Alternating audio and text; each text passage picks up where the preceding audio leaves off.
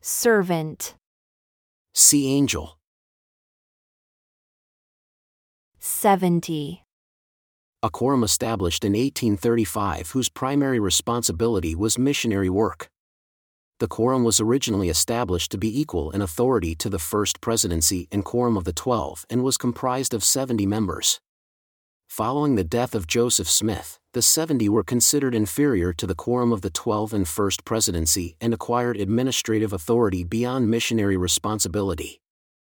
They are considered part of the general authorities of the LDS Church and preside over all the Church under the direction of the First Presidency and 12. Sheol, Hades, the Greek, or Sheol, the Hebrew, these two significations mean a world of spirits. Hades, Sheol, paradise, and spirits in prison all mean the same thing. It is a world of spirits. show, spelled S-H-E-W.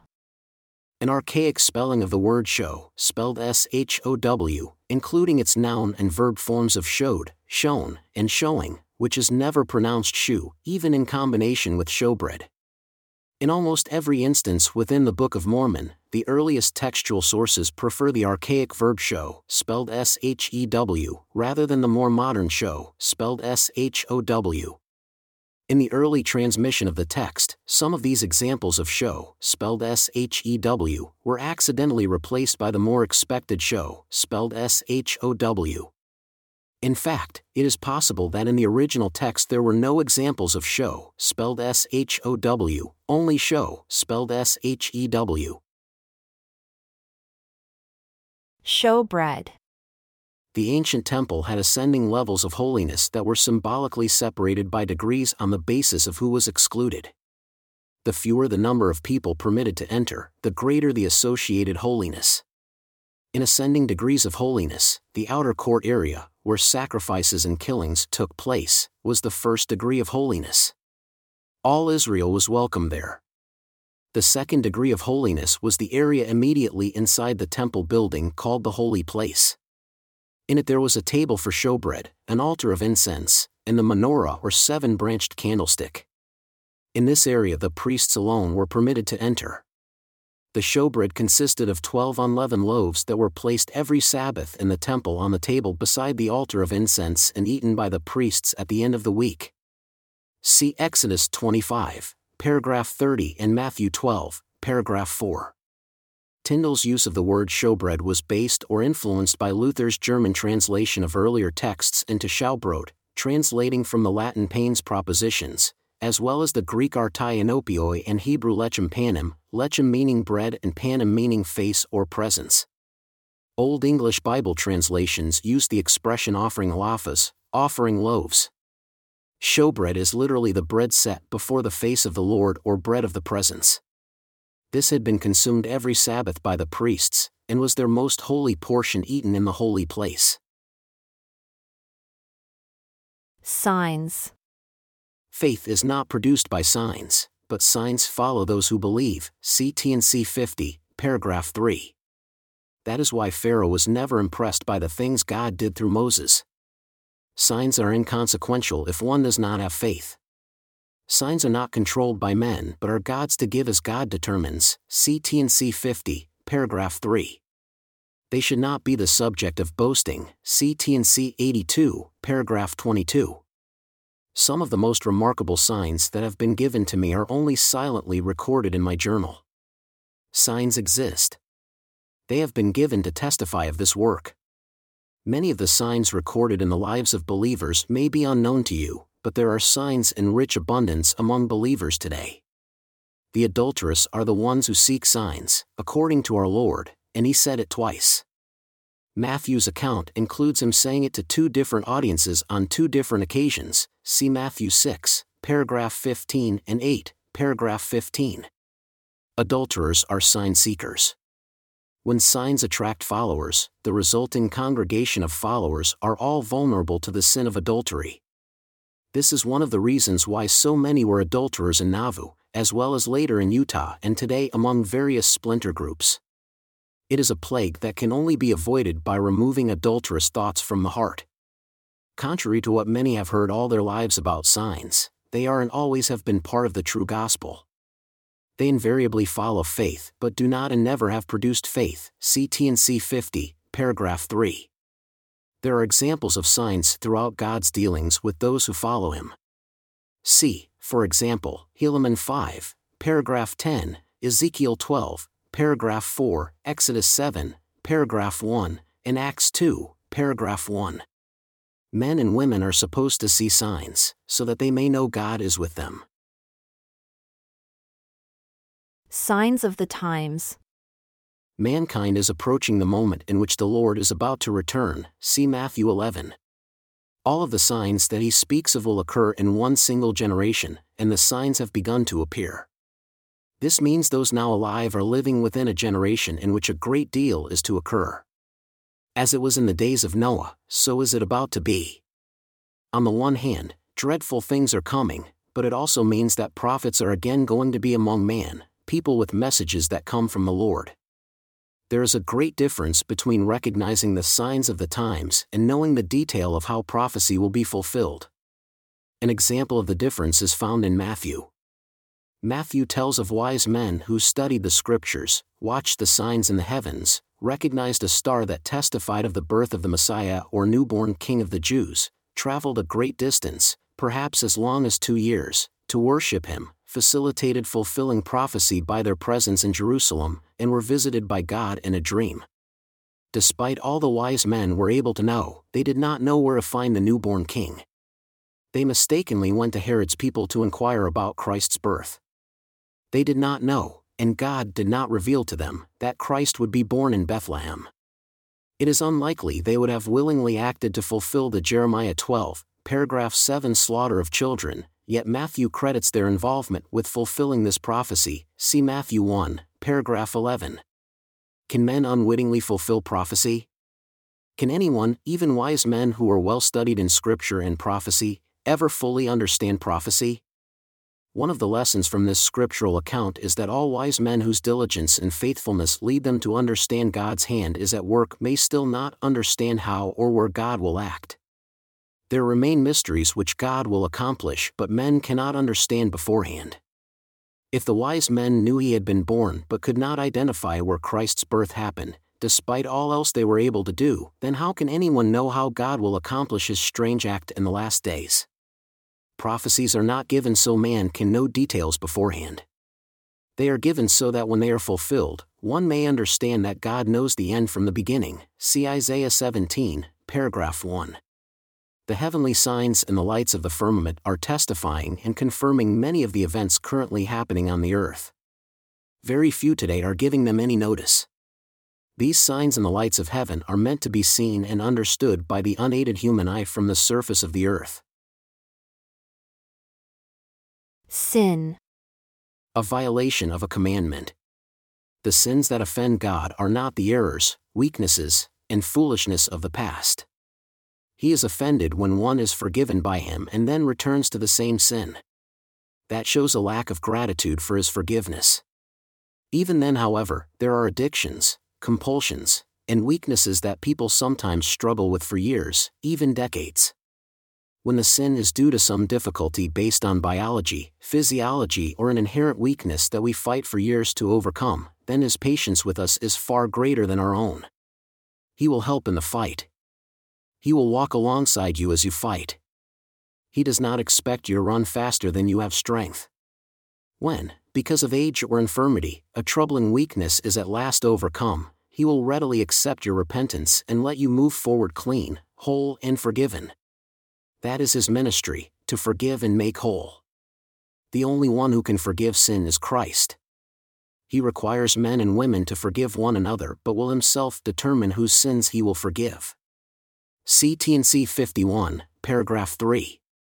He is the only gatekeeper for forgiveness. See 2 Nephi 6, paragraph 11. The Greek word Martia defines sin as missing the mark, not hitting the target, or a mistake. Sin is waste. It is doing one thing when you should be doing other and better things for which you have the capacity. Hence, there are no innocent idle thoughts. That is why even the righteous must repent, constantly and progressively, since all fall short of their capacity and calling. See also, iniquity. Transgression. Single to God. When God occupies a place of priority in one's life, he is central. It does not mean one neglects his family nor his labors. See also, T&C 86, paragraph 12.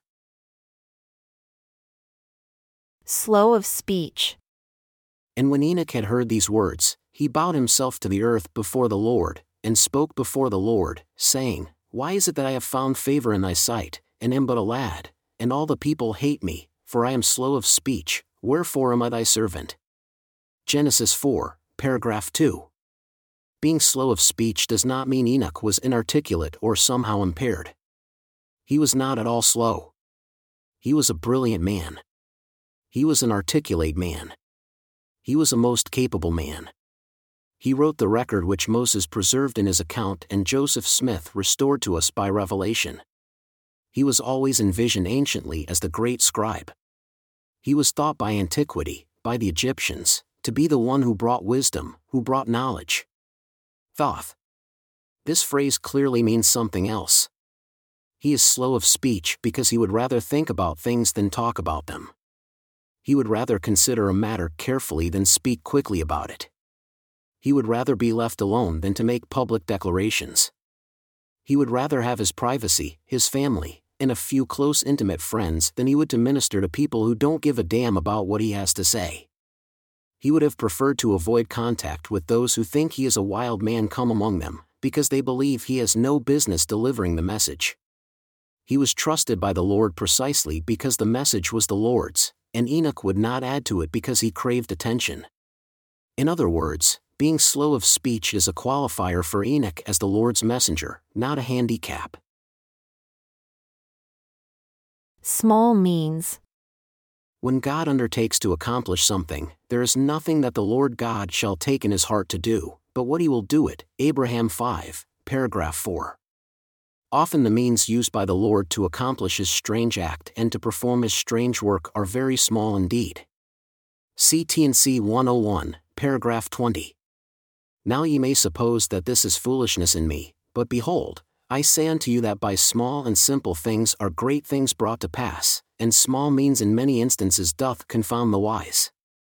And the Lord God doth work by means to bring about his great and eternal purposes, and by very small means the Lord doth confound the wise and bringeth about the salvation of many souls. Alma 17, paragraph 8. It is almost always the case that the Lord uses simple things to confound the mighty. The Lord has a way of bringing great things to pass through small measures. Is not the pattern always the same? Does not God manifest himself to the world through the weak things first? See T&C 54, paragraph 4. He uses such small means they are unseen except through faith. Only when the small means accomplish what God foretold are they mighty to save. Only the Scriptures are able to define what matters and how God's hand is moving to fulfill his promises. God uses small means and simple things to accomplish his greatest influence. Son of perdition. An angel can fall from grace only by being cast out of heaven. See 2 Nephi 1, paragraph 9. When an angel falls, he becomes a devil. For these, it would be better if they had never known Christ, for they have decided to crucify him anew. After having had the Holy Spirit make great things known unto them, they have turned against the Lord by their knowing rebellion against him. See T&C 69, paragraph 7. They are sons of perdition, and the heavens weep over them. See T&C 69, paragraphs 6 to 7. These are they who know the battle is and always has been the Lord's, and they either align themselves with him or against him. See also the glossary entry, unpardonable sin. Sons and daughters of God. Before the world was created, everyone was a child of God. However, in the fullest sense of the term, the real gospel objective is to elect whether or not one will become sons and daughters of God. This new acknowledged status means being accepted by God into his family. Christ said of himself in Ether 1, paragraph 13, Behold, I am he who was prepared from the foundation of the world to redeem my people. Behold, I am Jesus Christ. I am the Father and the Son. In me shall all mankind have life, and that eternally, even they who shall believe on my name. And they shall become my sons and my daughters. This is the way men and women may become sons of God. The one who redeems them becomes their father, and therefore, he who is the only begotten of the Father in turn begets many sons and daughters. See T&C 69, paragraph 5. The Father declares what is right and true, and his Son obeys. Thus, the Son became the Word of God because he did what the Father asked him. Do you want to be a son or daughter of God? Do what he asks. This is what we must do to worship him. Abinadi declared Christ would be called the Son of God, Mosiah 8, paragraph 5. He explained he was called because he subjected the flesh to the will of the Father. We cannot be the Son of God the Father unless we subject our will to him. We are his son when we are like him because we obey him. This was how Christ defined himself. Abinadi understood God. And now I say unto you, who shall declare his generation? Behold, I say unto you that when his soul has been made an offering for sin, he shall see his seed. And now what say ye? And who shall be his seed? Behold, I say unto you that whosoever has heard the words of the prophets, yea, all the holy prophets who have prophesied concerning the coming of the Lord, I say unto you that all those who have hearkened unto their words, and believed that the Lord would redeem his people, and have looked forward to that day for a remission of their sins, I say unto you that these are his seed, or they are heirs of the kingdom of God. For these are they whose sins he hath borne. These are they for whom he has died, to redeem them from their transgressions. And now, are they not his seed? Yea, and are not the prophets, every one that has opened his mouth to prophesy that has not fallen into transgression? I mean all the holy prophets ever since the world began. I say unto you that they are his seed, Mosiah 8, paragraph 7. The holy order after the order of the Son of God makes those who inherit it, by definition, the sons of God. Therefore, in a way, calling it the holy order after the order of the Son of God is a way of identifying the recipient as someone who has become one of God's sons. Even though a couple may be mortals in the flesh, they are by definition sons of God if they belong to the order. It is the nature of this holy order that it is conferred upon the man and woman jointly, see 1 Corinthians 1, paragraph 44. Soothsayers. Those who make predictions by using means other than true prophecy. Modern application of soothsaying may exist in business, government, economics, weather, especially long-term weather, politics, etc. It is foretelling for gain, profit, popularity, or influence without God's commission and direction.